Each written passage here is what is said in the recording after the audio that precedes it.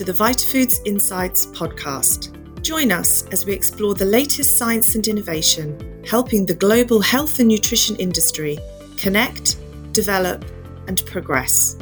Today's host is Natalia Franco-Rocha, content producer. Hello, and welcome to another VitaFoods Insights Sustainability Series episode. Today, we'll be talking about the sustainability efforts and the programs carried out by PharmaActive Biotech Products. I'm delighted to be joined today by Margaret Gerritsen, who is the Managing Director of PharmaActive Biotech Products. Thanks for joining me today, Margaret. Thank you very much, Natalie, for your invitation, and I'm happy to be sharing with all of you and our listeners some input about our sustainability efforts. So to get us started today, could you please share more with our listeners about PharmaActive Biotech Products, its sustainability program, and how it impacts the three pillars of sustainability, so the planet, the people, and the profits? We are a Madrid-based company, and we're designing innovative ingredients for the nutraceutical space. As we have probably that in common with many of the VitaFoods listeners, sustainability for us is of crucial importance.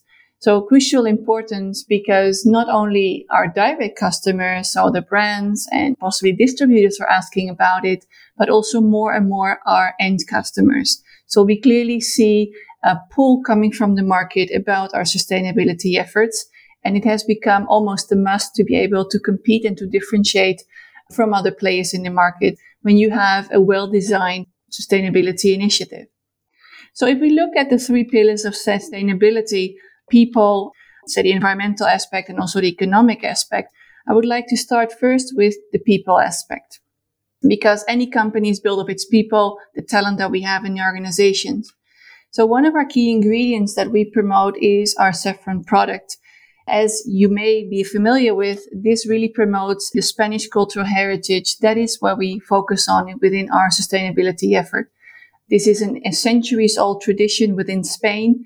So our sustainability effort is actually driven to sustain that, to promote it, and also to promote the social cohesion within the rural areas in Spain to keep this tradition going.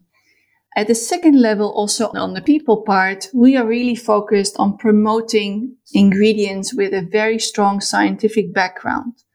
So we are focusing on contributing to people's health and well-being all across the world. So basically, our DNA of the company is already very much aligned with our sustainability initiative. So that really drives our R&D activities. So when we ask ourselves, what R&D are we going to focus on? What projects or what botanicals we'll be focusing on in our pipeline? This is what we take into account. Are we able to bring on differentiating botanical to the market that promotes the well-being and health of people all around the world? So the second pillar within sustainability, of course, environmental. We source our ingredients sustainably. We focus on ingredients that are renewable. And that's the beauty of basically our business. Our business is all about renewability. So our ecological footprint, we try to keep it as small as possible, not only in the extraction process in our plant, but also in the ingredients that we source. We work with farmers. The saffron fields are integrated in our supply chain. So we work with farmers to promote sustainability and regeneration of the crop. So when we hear from consumers that there's an increased need for ecological certification, pesticide-free, etc., these trends and these things we communicate to them and we work with them to get that implemented. So as of today, PharmaActive is able to provide certificates to all our customers, for example, that highlight that we are pesticide-free, that we have biological options as well. And that is something that we do with all the farmers that we work with. And lastly, we promote ingredients in a sense that we support biodiversity. And the third pillar, the economic pillar, because yes, we are also a business, it also becomes an economic imperative to focus on sustainability. Every business, of course, has to watch out for waste and resources, but we focus on reduction of energy and water in the plant and in our offices.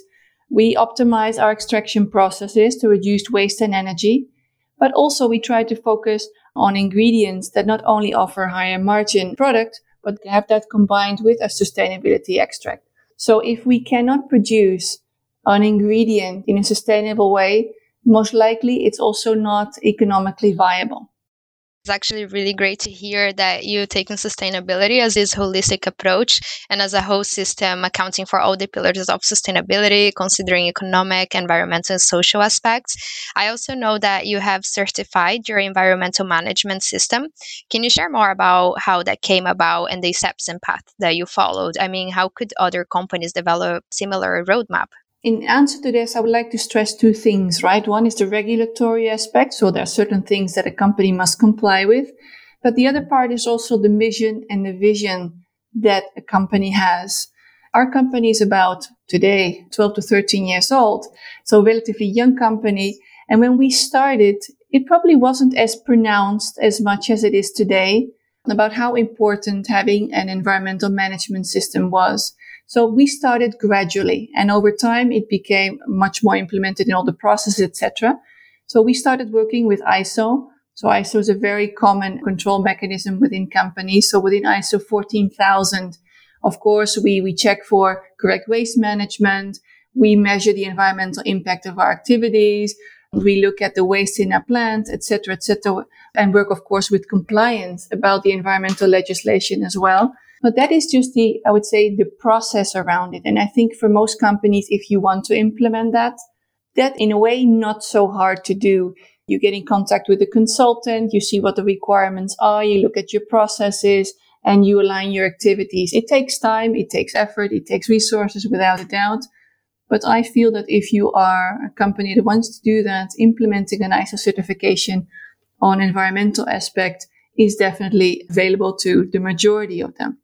Where it becomes a little bit more trickier is the human aspect. So I mentioned to you before the company's DNA, the company's mission, the company's vision.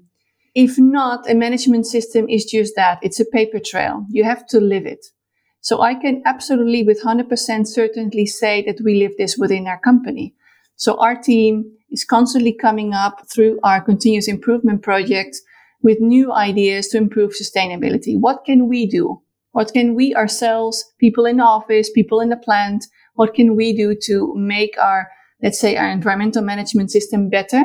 Not only as a paper tool, but also in a day-to-day stuff. So if you do that with initiatives that come from the bottom up, what you ensure is that all these activities become a whole lot more sustainable. Everybody participates, everybody contributes.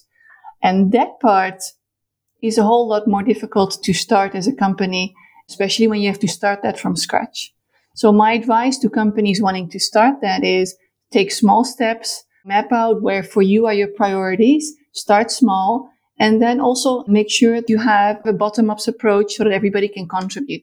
Well, it's really great to hear about this viability that other companies can take to partake on this environmental management system. We can definitely all do our part in the industry to contribute to sustainability. So thank you so much for sharing more insights on how other companies can start.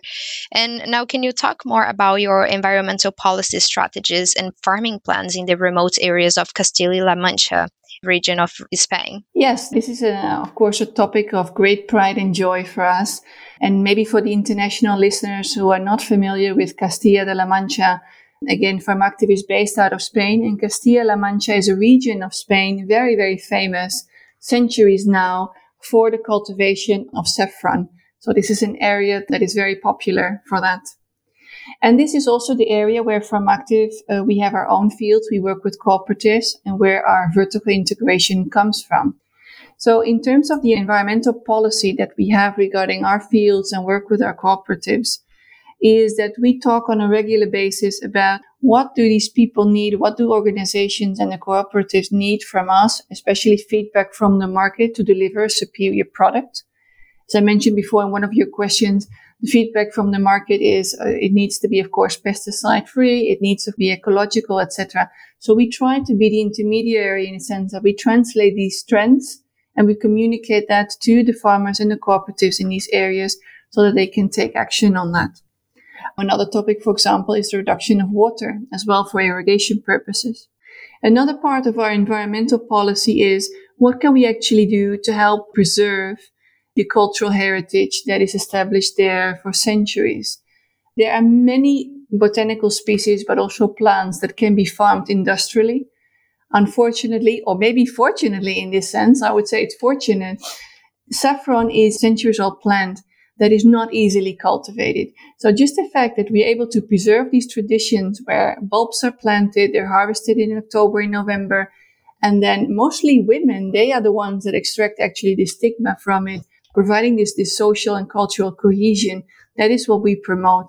So we go as a company, we support that not only with resources, but of course also by making sure that our customers sell more of this great spice. So we sustain rural communities. If you know a little bit about Spain, you know that we have a serious problem with depopulation. So less and less youngsters are going into agriculture today. There's a big trend of people moving to the cities. So by helping establish a viable job, economic, let's say, employment in rural areas helps to keep people there, helps to keep the young people also interested, and helps them to stay within the saffron trade. So we promote the local economy because we source locally. It's really nice to hear about this heritage conservation and the women inclusion promotion, as well as the employability work that you're doing in these rural areas. It sounds like you're really taking an approach to enhance the circular economy, and that's amazing to hear. I hope other companies listening get inspired by your sustainability work. But what about the investment needed towards these sustainability practices versus the return of investment? Could you comment on that? Yes, I think this is important, that nothing in life, unfortunately, comes for free, right? So we have to be willing to make an investment in these areas. But again, if that is your mission and your DNA as a company, you make room for that. You allow for that planning in your budget rounds to make sure that you have these funds available. So we do not treat sustainability practices as an expense. We see it as an investment. And if you take that approach, it becomes easier to manage. We know that year over year, we have certain expenses to pay or to invest, and we need to recoup that. So if we look at what these expenses are, of course, we pay consultancy fees, we pay certifications, we pay visits to the local areas. And also, of course, it's investment in time, because you're spending the effort as a company, as a group of people, to talk to farmers and to talk with local communities. In terms of the return of investment, of course, we measure it in additional sales. That's one thing, because we believe it's an indirect driver to be successful. So as long as we see a positive trend in, let's say, sales, but also in the feedback, we get a lot of feedback from consumers and from people who use our products that are happy. People have said, you've really contributed to a better mental state, or I sleep better, etc. Indirectly, that is also return on investment. And ultimately, Nathalie, yes, we have to look at the bottom line and see, of course, at the end of the day, what our EBITDA is for the overall business. But I think the key is, do not focus on a ROI that is immediately short term. If you start to measure expenses and then immediately return on investments on, let's say, on a quarterly basis, then your ROI is definitely going to be negative. However, if you approach it on a longer term and you allow it to be, let's say, an intrinsic part of the regular annual planning and budget process, you'll see a much more positive return on your percentage. That's actually really nice and different to hear that you take this human-centric approach and consider the end consumer's feedback as a measurement to return of investment. And yeah, that's amazing. We also, of course, make investments in the plants, right? In the factory. And we have a patented Affron Cooltech where we only extract with water. Now, that in first instance is, of course, an investment. And this is something, if you invest in your plants, there you have a much easier way to measure your return on investment. So there we are able to see, okay, we invested X a few years ago, but we're now able to extract with higher efficiency rate, with less waste, with less water, etc. So on those investments that are directly tied to technical equipment or IT, or let's say tangible assets in the factory, there, of course, it's very, very easy to measure your return. And that can also be effectively managed by a dedicated team of plant managers. Amazing. That is definitely a lot of metrics that other companies can use to measure their impact. So thank you so much for sharing with us your insights today. And before we end the show, do you have any other final thoughts that you'd like to share with our listeners? I would say if people walk away after listening to this podcast and after everything we've talked about, maybe I would like to give as a last message, which I think is the heart of sustainability. If you treat sustainability as something that you intrinsically believe in as a company, or as an organization, then you will make it happen. If you believe that sustainability, if you only do it because your customers ask for it, or you want to get a certain certification, it will be very difficult to achieve long-term and again, sustainable results. So basically my last piece of feedback to ourselves, even to us as a business, but also to the other companies is think about how you feel, how your company feels about sustainability. And if you believe that it can truly benefit your overall customers, your organization at large, then use that to drive implementation within your business. I love the end piece of advice. It really links back to the whole idea of leading by example. So that's really great. Thank you so much once again for joining us today, Margaret.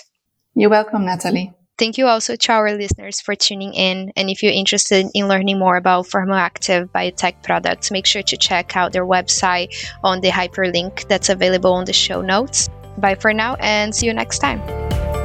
Thank you for tuning in, and don't forget to check the show notes that will allow you to link to the information discussed in today's podcast, as well as any sponsorship opportunities. Be sure to stay tuned, subscribe, and even suggest to a friend.